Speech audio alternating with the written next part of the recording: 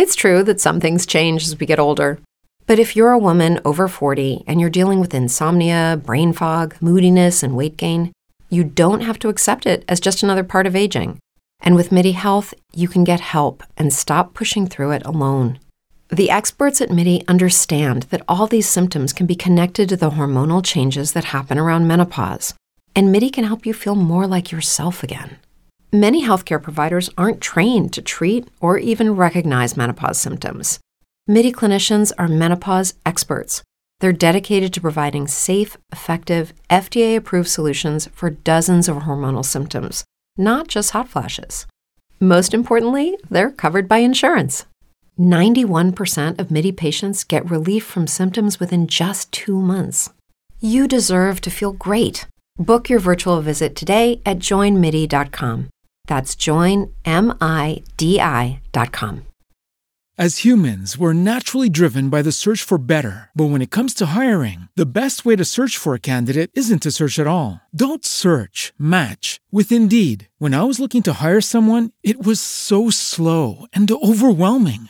I wish I had used Indeed. If you need to hire, you need Indeed. Indeed is your matching and hiring platform with over 350 million global monthly visitors, according to Indeed data, and a matching engine that helps you find quality candidates fast. Ditch the busy work. Use Indeed for scheduling, screening, and messaging so you can connect with candidates faster. And Indeed doesn't just help you hire faster. 93% of employers agree Indeed delivers the highest quality matches compared to other job sites, according to a recent Indeed survey. And listeners of this show will get a $75 sponsored job credit to get your jobs more visibility at Indeed.com/podcast. That's Indeed.com/podcast. Terms and conditions apply.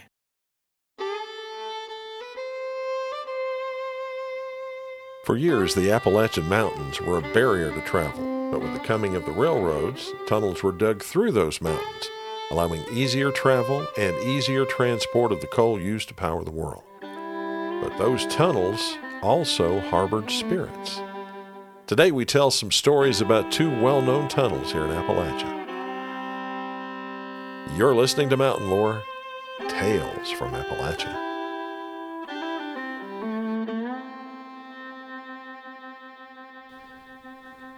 Today on Mountain Lore, we're going to tell you a couple of legends about East Tennessee and Southwest Virginia. These involve tunnels, Gina, one for a road and the other for a railroad that have all kinds of spooky stories told about them. And you know one of these tunnels. I do. And I've never been there. Really? Yes, never been there myself, although I've been close by. It's only about 1.5 miles or 2 miles from right here when we're recording this. I know, right? Maybe we should go up there and do the story from there. It is a bright, sunny day. No, that might not work. It'd have to be after dark. Yeah, about midnight. Yeah. I can't. I'm not. No. And in case you're wondering which one we're talking about, that would be our first story. That's the Sensabaugh Tunnel, located in Hawkins County, just past the Holston River border with Sullivan County, upriver from Rotherwood Mansion, which we've talked about before as well. Several spooky stories there, too. Well, back in the 1920s, as the CC&O Railroad built tracks in the area, a hillside was blasted away to make way for a road, and above that, those train tracks. The road was built, concrete poured, dirt placed on the concrete, then the roadbed and rails laid on that, making a tunnel underneath. This tunnel was named for the Sensabaugh family, which owned a farm opposite from the roadway. The tunnel was 12 feet high and 380 feet long, more or less. Mm-hmm. Now, only the locals used the tunnel because while it was near the city of Kingsport, it was still fairly isolated just off Big Elm Road. By the 1950s, teenagers had discovered that a tunnel out in the middle of nowhere was a great place to set up a, well, Gina, let's call it a tunnel of love, shall we?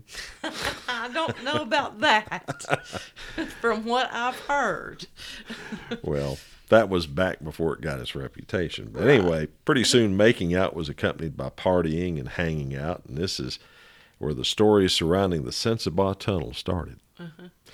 The most well-known story was that a hobo or tramp had happened on the Sensabaugh farm, and had decided to help himself to some of the family's possessions, namely valuable jewelry. He was found in the middle of this crime by the head of the family, Ed Sensabaugh. So this bum grabbed one of Ed's children, his baby, and took off, Ed hot on his heels. As the hobo ran through the tunnel, he tossed the baby into a pool of water on the other side so as to distract Ed long enough to get away. When he threw the child into the water, it drowned before Ed could get it out. Now this story, and we don't know if it's true or not, but it has another variation. In this other version, there was no hobo and no robbery.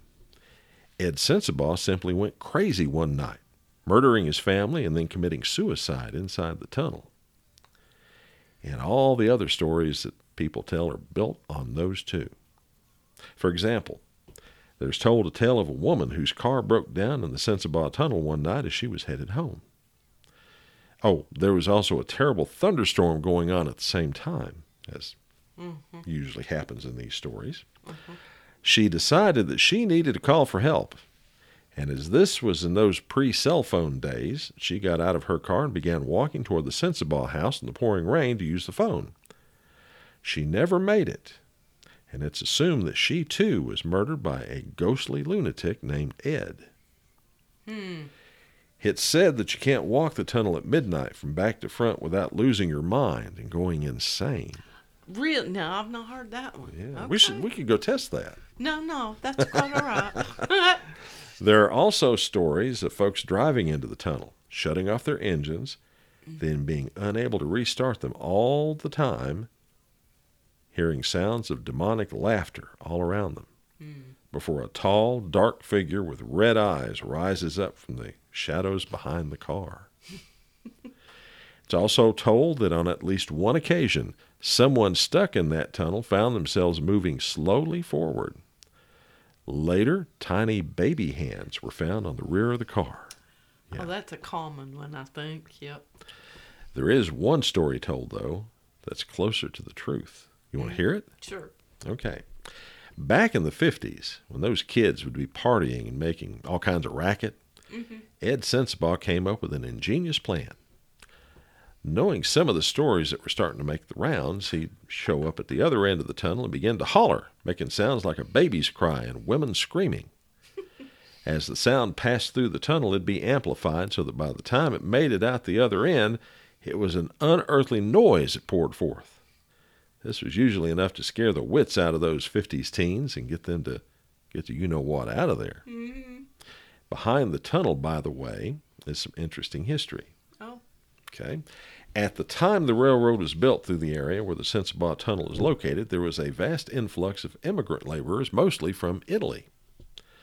These immigrants ended up all over the Appalachian Mountains, building roads, railroads, logging, and mining coal. Wow. One of those immigrants was a man named Francisco Antonio from Sicily. Now, the reason Mr. Antonio had left his homeland was because he had gotten into hot water over a murder and was on the run from Italian authorities. He made it to New York in 1905 and over the next 20 years made his way farther and farther south till he got to Clinchport, Virginia, where he began to work on the labor gangs for the CC&O. He was one of the Italian immigrants who worked building the Sensabaugh Tunnel. And while these men were building the roadbed and tunnel and blasting that hill, there was an accident with the dynamite the men were using.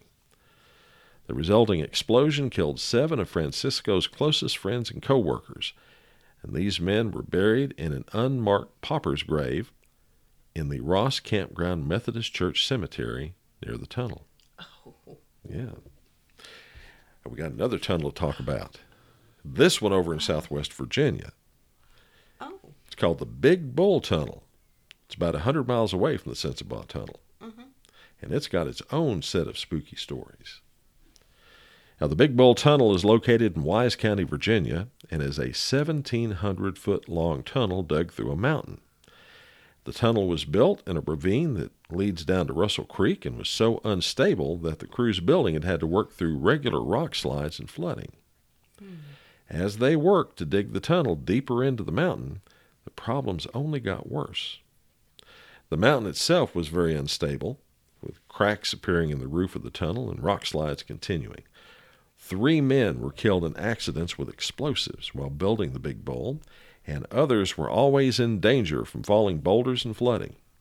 In fact, just after the tracks were laid, there was a large landslide which took months to clean up so that train traffic could begin. There were accidents once the Big Bull was all cleaned up and ready to be used, too. Most of those accidents involved the train coming too close to the walls of the tunnel or when a rock had fallen on the tracks.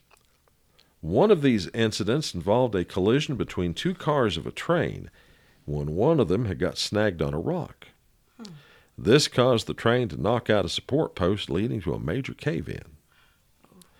The biggest incident to occur in the Big Bull Tunnel happened in 1900 when a freight train and another engine collided inside the tunnel. Oh. That engine was on its way back to its station after it had been repaired in Bluefield. Engineer W.O. Alley and a fireman known as Bonsack were injured and later died. There then began a series of serious accidents in or near the tunnel. In 1901, Robert Lemon, an engineer for the railroad, was thrown off his train inside the tunnel where his skull was crushed. In 1904, the same thing happened to Blair Turner. In this case, the train traveled on for 3 miles before realizing Turner wasn't on board. Then there are the stories of the strange and mysterious things that have been told about the Big Bull Tunnel. In 1892, night watchman E.H. Pierce was found one morning, his throat sliced ear to ear with a gunshot wound to the back of his head. His money and watch were stolen, so folks assumed it was a robbery. The workers who dug the tunnel through all the landslides and flooding told tales of hearing strange voices and noises. They also reported seeing things that weren't there. And all this talk led to a tunnel inspection on July 17, 1905, to get to the bottom of all this nonsense. These inspections worked like this. A train would be driven through the tunnel and then come to a complete stop once the caboose cleared the end of the tunnel. Then a flagman would enter the tunnel to do the inspection. And on this day, that job fell to flagman John Peary. As soon as he entered the tunnel, Peary came flying straight back out. He reported hearing unearthly sounds that couldn't have come from man nor beast. The other 2 men on the inspection team didn't believe him, so they went into the Big Bull with Peary, who led them to the spot where he heard the noise. Suddenly a voice spoke, as if it were behind the bricks lining the walls of the tunnel. Oh. In a hushed voice, one of the men asked the voice what it wanted. The voice groaned in response. "Remove that awful weight from my body. They're drinking my blood." Ooh. And that was all it took. The 3 men immediately left the tunnel for the sunshine outside. Just to be sure, though, one of the men mustered up the courage and re-entered the tunnel and went to where he heard the voice.